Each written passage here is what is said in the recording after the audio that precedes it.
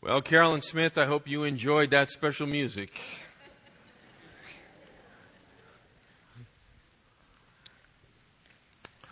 Open your Bibles up, please, to James chapter 5. Fifth chapter of the book of James, page 1210, if you're using a Pew Bible.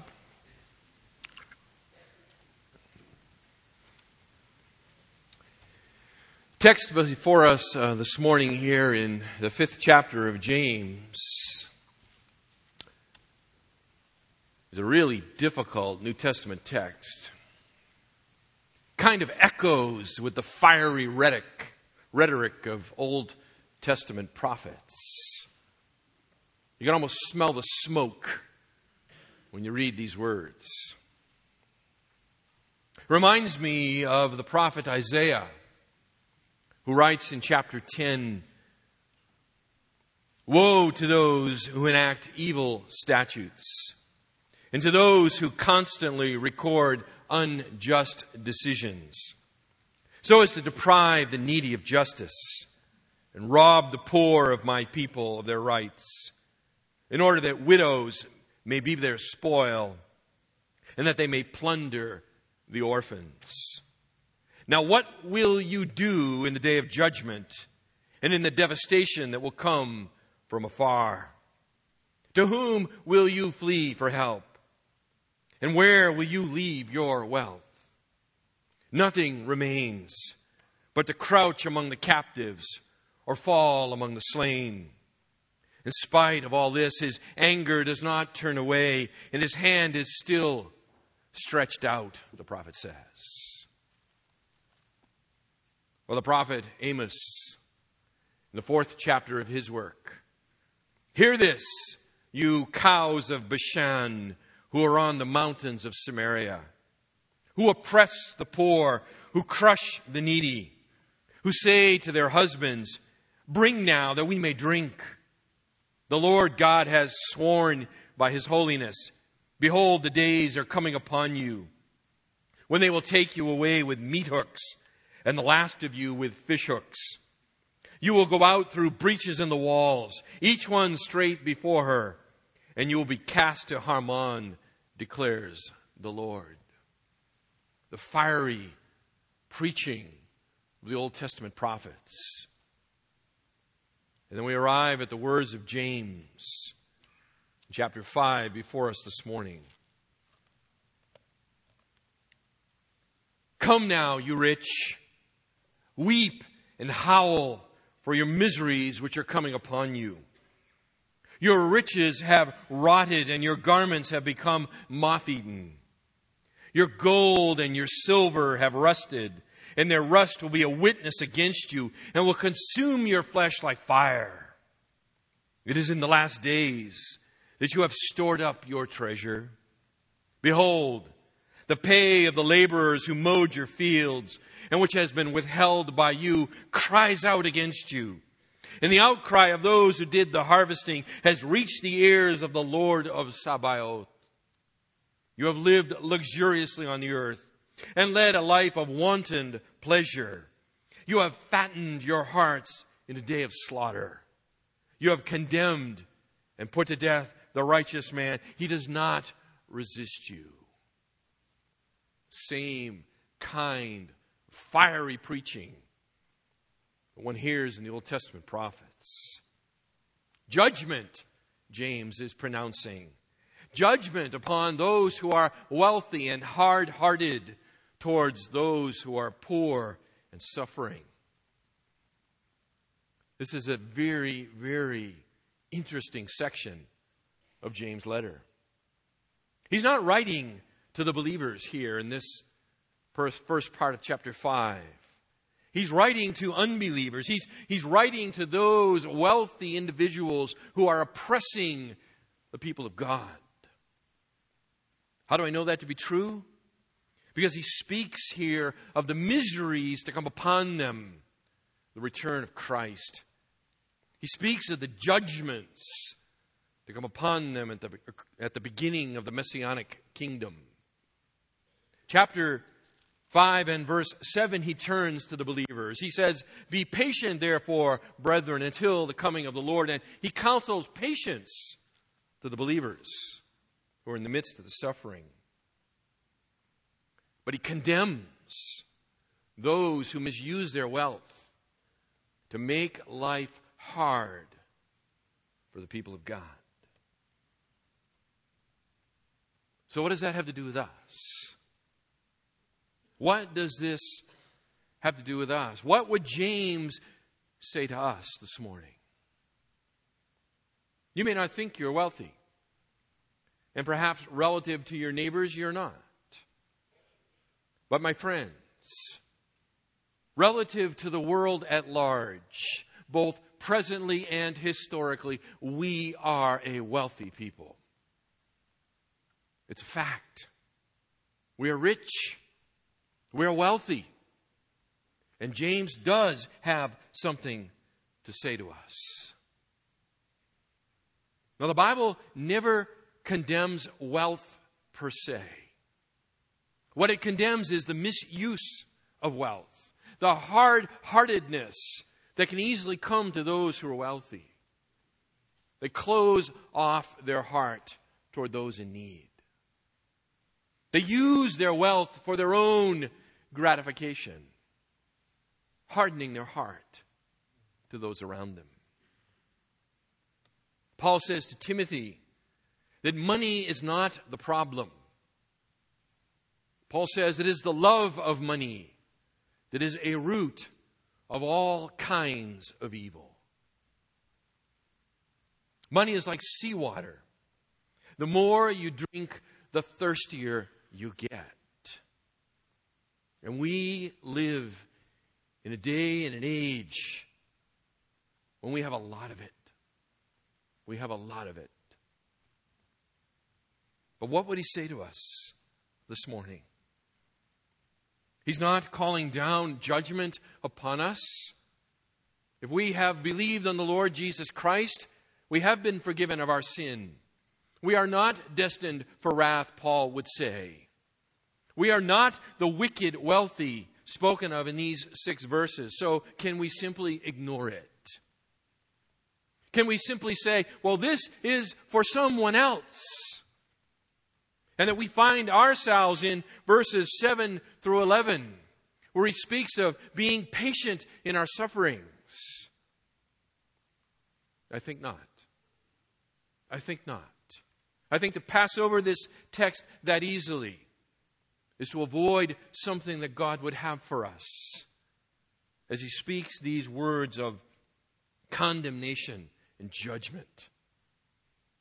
Paul says that all Scripture is inspired and profitable. Is that right? Profitable to us for reproof, for correction, for training in righteousness, that the man of God may be adequate, equipped for every good work. So I think there is something for us this morning here in these verses. Yes, we are not destined for wrath and judgment, to be sure. But nevertheless, there is something that we need to hear. We need to have our hearts weighed in the balance of the Word of God. We need the sharp and probing searchlight of the Spirit of God to examine us, to see where we might have within our own hearts the attitude, or at least the seed of the attitude, that can blossom into the kind of wickedness that James here condemns. We need to be searched this morning. We need to be reminded of how seriously God views the misuse of wealth, so that we might, before God, humble our hearts, confess our sin, and be healed. My friends, the misuse of wealth is a mark of worldly wisdom that James counsels against over in chapter 3 and verse 15. It is the wisdom that comes from below, natural, earthly, and demonic. So we need to hear these words. We need to hear them. James identifies for us this morning in these verses 4 sins that are common to wealth. 4 sins that are common to wealth, so that we might guard our heart in what James calls the last days. We are living in the last days, and we need to live in light of that truth. 4 sins. Now, you may not be guilty of all 4 of them. It is likely you are guilty of at least one of them. Let God open your heart to hear what He has to say. 4 sins. Number 1, hoarding. The sin of hoarding. Solomon says in Ecclesiastes chapter 5 and verse 10, and I like the way the NIV translates it here, whoever loves money never has money enough. Whoever loves wealth is never satisfied with his income. How true that is. How true it is. In the Sermon on the Mount, Jesus warned against the hoarding of treasures. He said in Matthew 6 and verse 19, do not lay up for yourselves treasures upon earth, where moth and rust destroy, and where thieves break in and steal. But lay up for yourselves treasures in heaven, where neither moth nor rust destroys, and where thieves do not break in and steal. Now the half-brother of our Lord evaluates the believers to whom he is writing, and he speaks this message to them. And he speaks it to them that they might, like us, have their hearts weighed by the Word of God. The rich engaging in the very practice that Jesus condemns. Verse 1. Come now, you rich, weep and howl for your miseries. James is not calling for repentance. In chapter 4 and verse 9, he says, be miserable and mourn and weep. There he is calling the believer to repentance. There is no call to repentance here in these 6 verses. This is nothing but a statement of condemnation. He is calling down the wrath of God.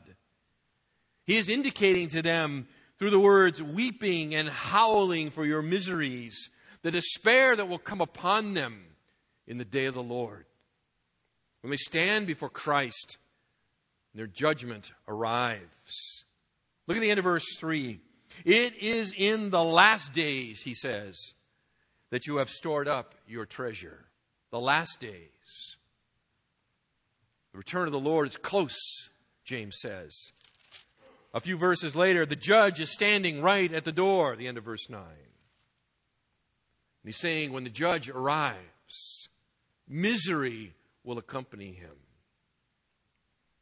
They've disregarded God's claim upon them. The claim upon their wealth. How God would have them invest it. And he says, you have nothing to look forward to but misery. Misery will overwhelm you in the day of your foolishness. You will howl, he says, like the howling of a wolf at night.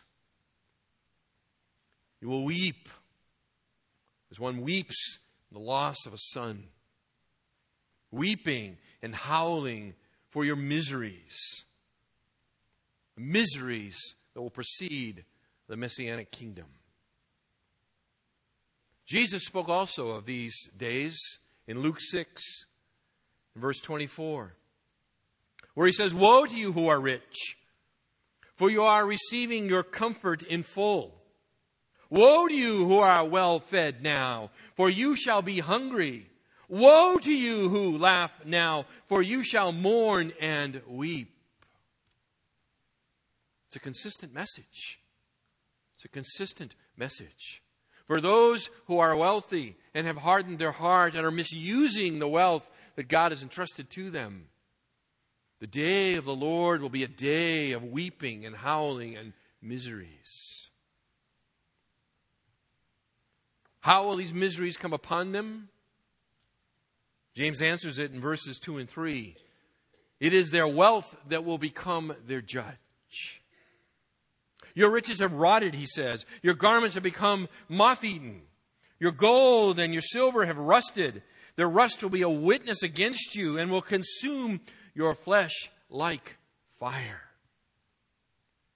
You know, we have to understand something about culture of the first century.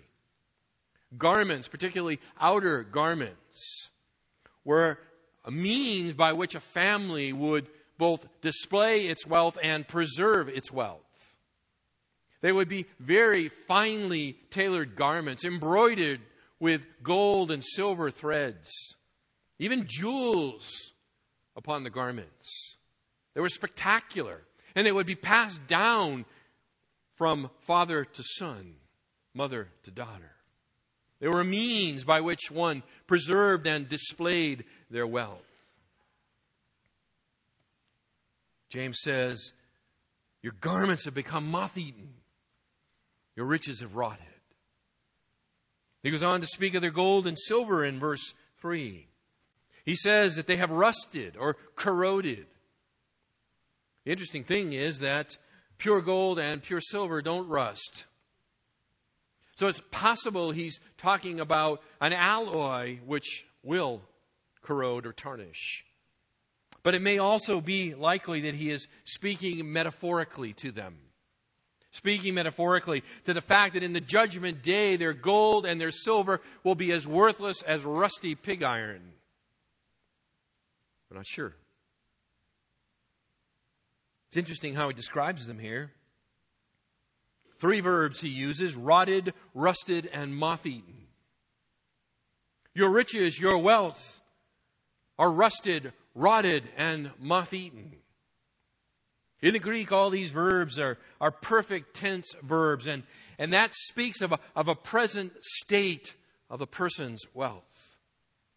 He's saying that they are already rotted, they are already corroded, they're already moth-eaten. Well, how can that be? What is it that he's speaking to? He's speaking to a condition that already exists. They are already worthless. It's just, it takes eyes of faith to see that reality. It is only for one who has eyes of faith can know that the treasures of this world, no matter how vast and how shiny they are, in the eyes of God, they're worthless. What will a man give in exchange for his own soul? In the day of judgment, my friends, the size of one's bank account will matter not one iota. In fact, just the opposite. God will turn the ledger balance against us in judgment. But it takes eyes of faith to see this condition, the worthlessness eternally of the riches of this earth. And beyond that, he says that at the judgment seat, the corrosion of this accumulated wealth will be called forward as a witness for the prosecution. And it will convict them of their hard-heartedness towards the poor. It will be like a rusty chain eating into their soft pink flesh. Can't help but be reminded as I read this of Jacob Marley. You remember him? Jacob Marley with his chains that in his life he had forged, right? Was forced, according to Dickens, to carry forward in eternity. My friends, James is speaking here to people who are in love with their wealth rather than in love with God. And he is saying that this very thing in which you are placing all of your hope, all of your security, all of your trust will turn on you in the end and will consume you like fire in the judgment. Write this down. Disuse of our possessions stands as a witness to our misuse of wealth. Let me repeat it for you. Disuse of our possessions stands as a witness to the misuse of our wealth. Or if you would like the abbreviated version, disuse equals misuse. Disuse equals misuse.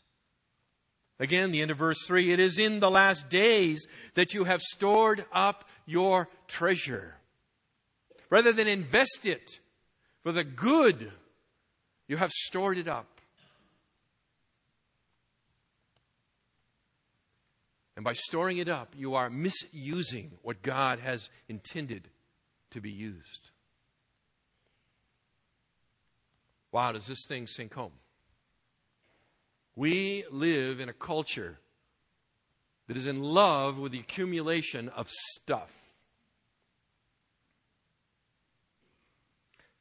Our closets, our garages are filled with junk that we no longer use. They say in Southern California that people leave a $35,000 automobile in the driveway and fill their garage with yard sale stuff.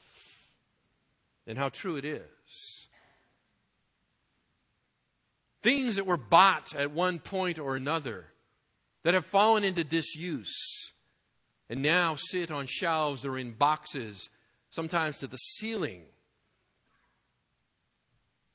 idle, unused, screaming out against our hoarding. Our hoarding. Do you know the self-storage industry is a relatively new industry?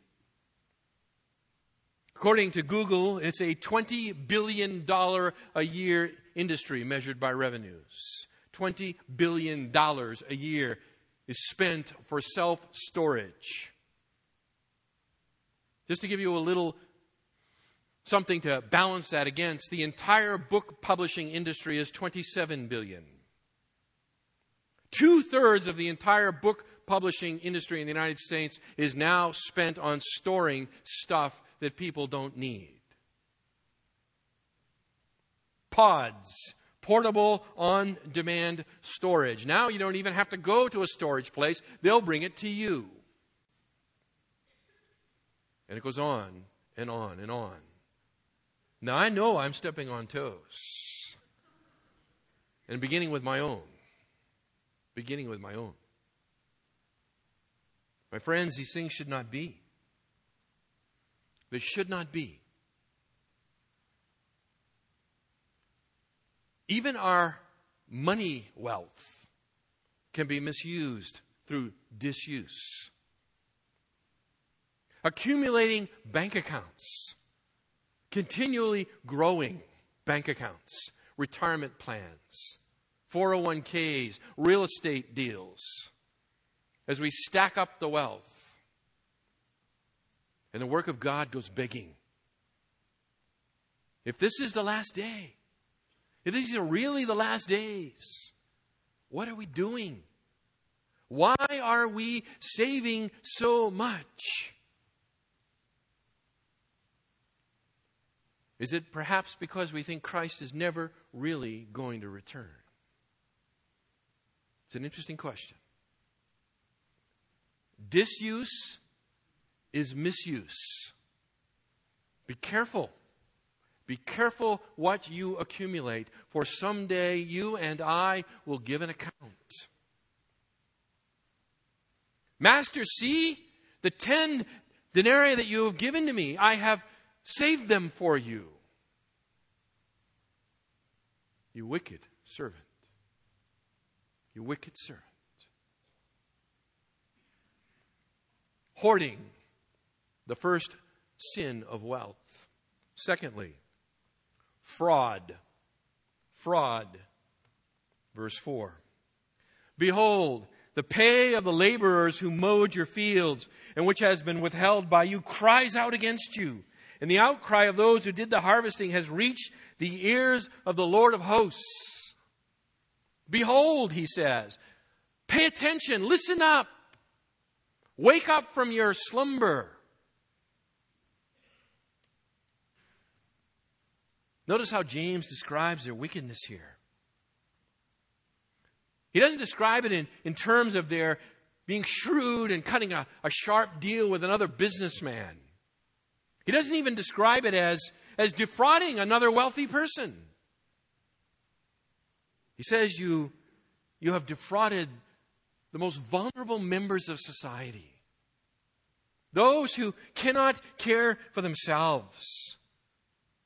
The day laborer. The one who harvests your large estates. The one who depends on being paid at the end of the day in order to put food in his belly. And what have you done? He has worked your fields. He has harvested your estate. It should be a time of feasting. The harvest season is upon us, and yet you will not even pay him his wage. The wickedness of your heart. By the way, God has always been concerned about this. Always. In the law, in Deuteronomy chapter 24, verses 14 and 15, Moses writes, "You shall not oppress a hired servant who is poor and needy, whether he is one of your countrymen or one of your aliens who is in the land in your towns. You shall give him his wages on his day before the sun sets." Why? "For he is poor, and he sets his heart on it, so that he may not cry out against you to the Lord, and it become sin in you." Or Leviticus 19 and verse 13, "You shall not oppress your neighbor nor rob him. The wages of a hired man are not to remain with you all night until morning." You are to pay him. You are to pay him what he has earned. These people were dependent upon it. They had no safety net. They had no savings accounts. They had nothing to fall back on. To not get paid was to not eat. And to not eat was to put yourself and your family in jeopardy of starvation. These people lived on the edge. It's hard for us, I know. Give us this day our what? Daily bread. That's a prayer we find so difficult to identify with. My friends, around the world there are many, many, many people who live this way. It's called hand to mouth. Hand to mouth. Notice what James says in verse 4. He says that both the withheld wages and the cries of the workers are not gone unnoticed by God. It may be that the wicked wealthy have closed their ears, but God's ears are open and God hears.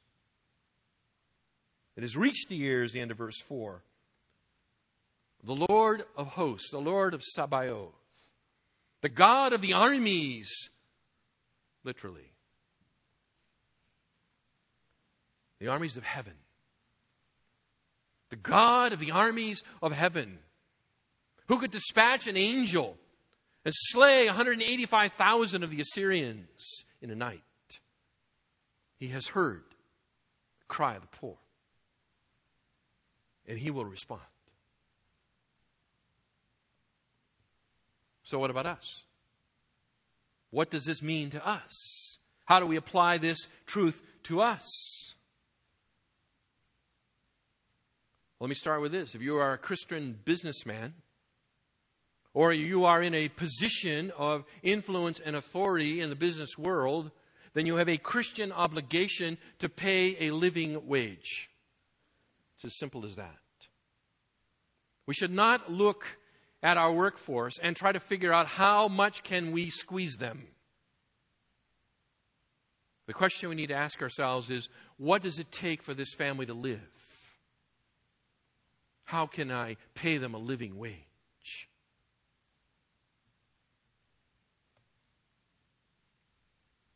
In a general sense, perhaps you're not in a position of authority over the wages of another person. But yet we still have an obligation to live honestly and honorably before a watching world. Is that not true? How do you handle your finances? Let me apply it that way. How do you handle your finances? Are you honest and honorable? Do you cheat on your taxes?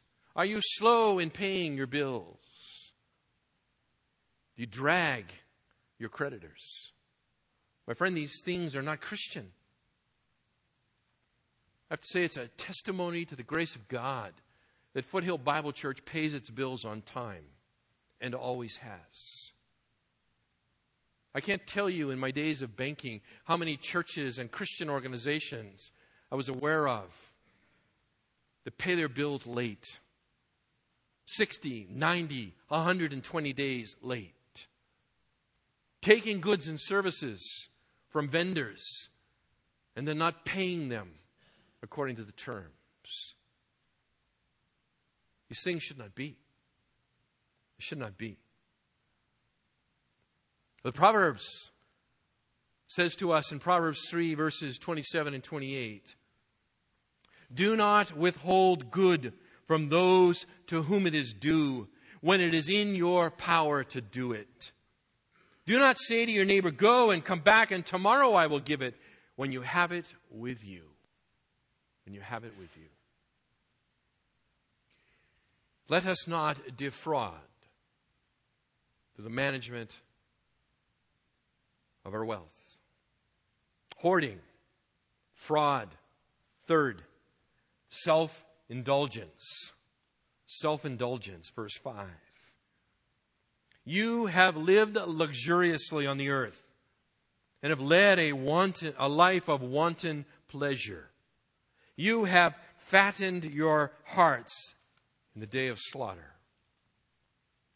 The third sin that James calls out is that the wicked wealthy have indulged themselves. They've indulged themselves.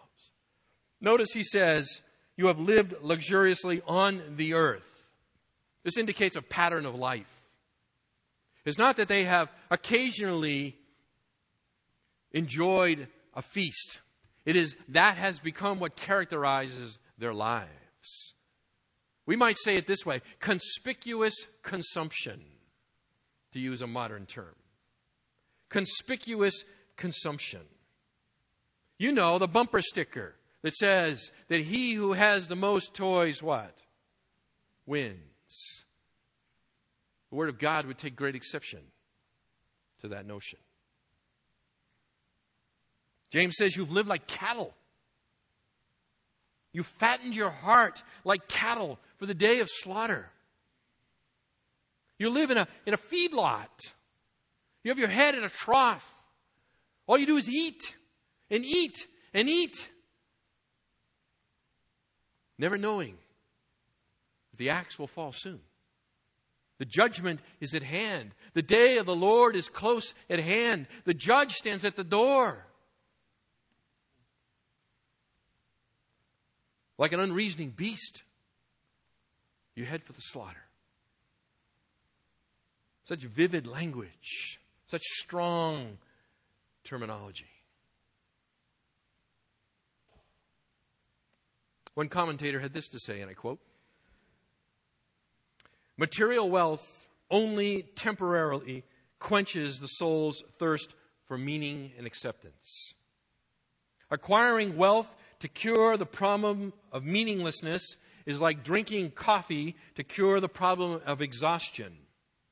It can mask the problem, but it cannot cure it. Cannot cure it. If there is a hole in your soul, if there's an emptiness in your heart, no amount of earthly treasure can ever fill it up. It is a spiritual hole, and it can only be filled by He who is Spirit, God Himself. My friends, we need to hear these words because we live in a day and an age in which the constant message that bombards us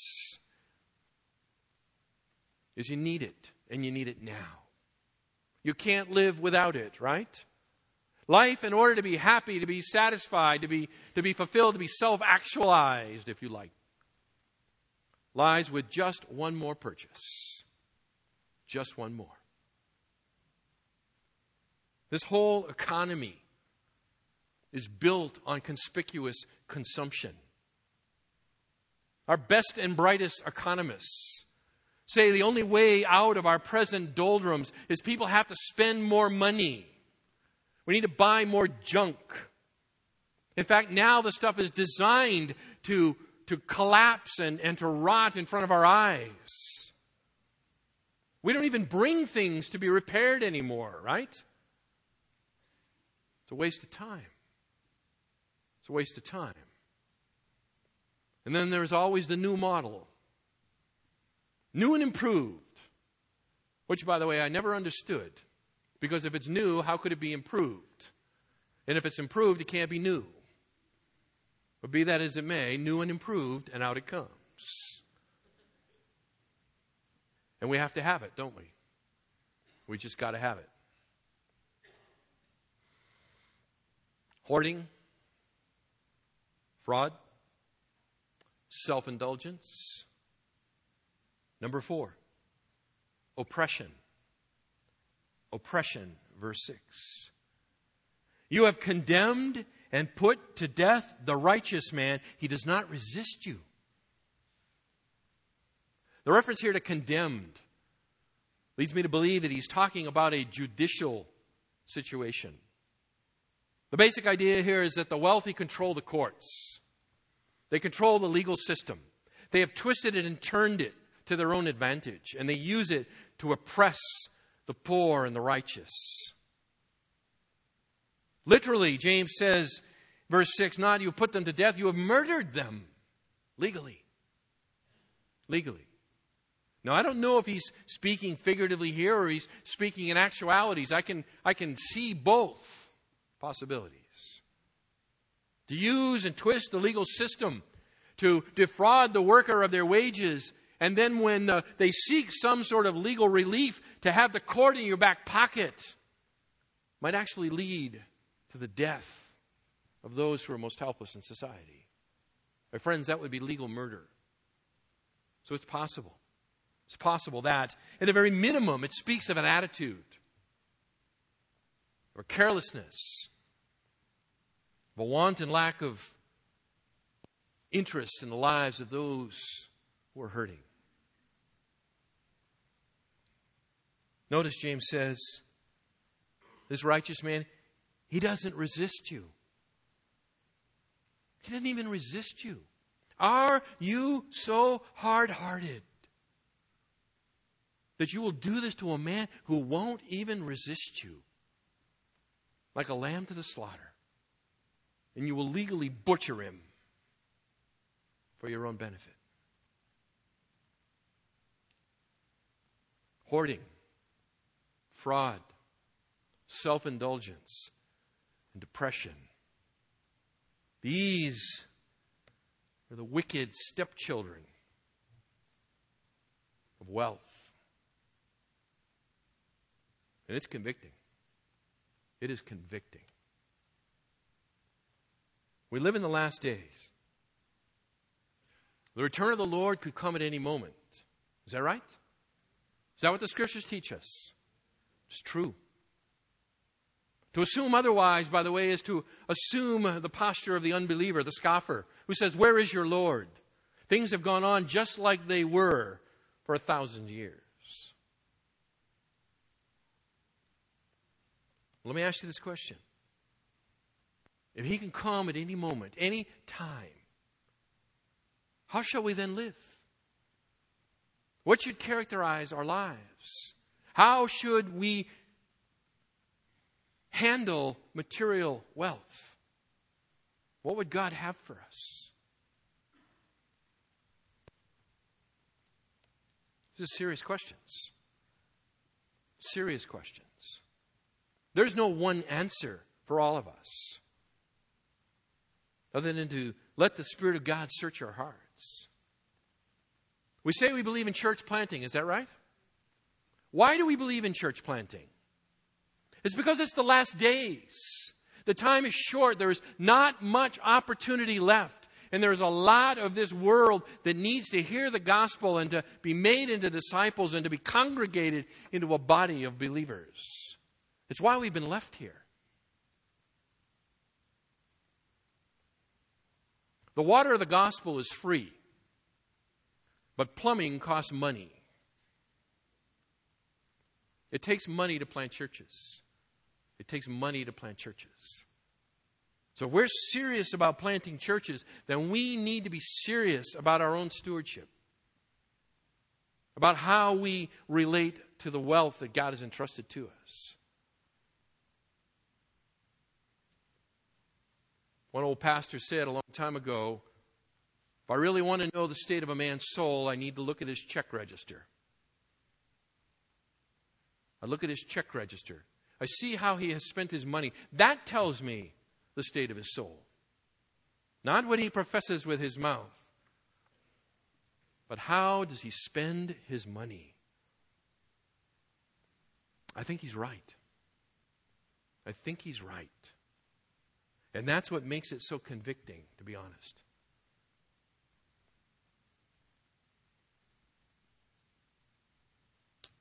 What would God have us do? What would God have you do? That's your question. That's your assignment. Think about it. What would God have me do? At the end of your handout, I've included for you a couple of verses out of 1 Timothy 6. Just take a look at them while I read them.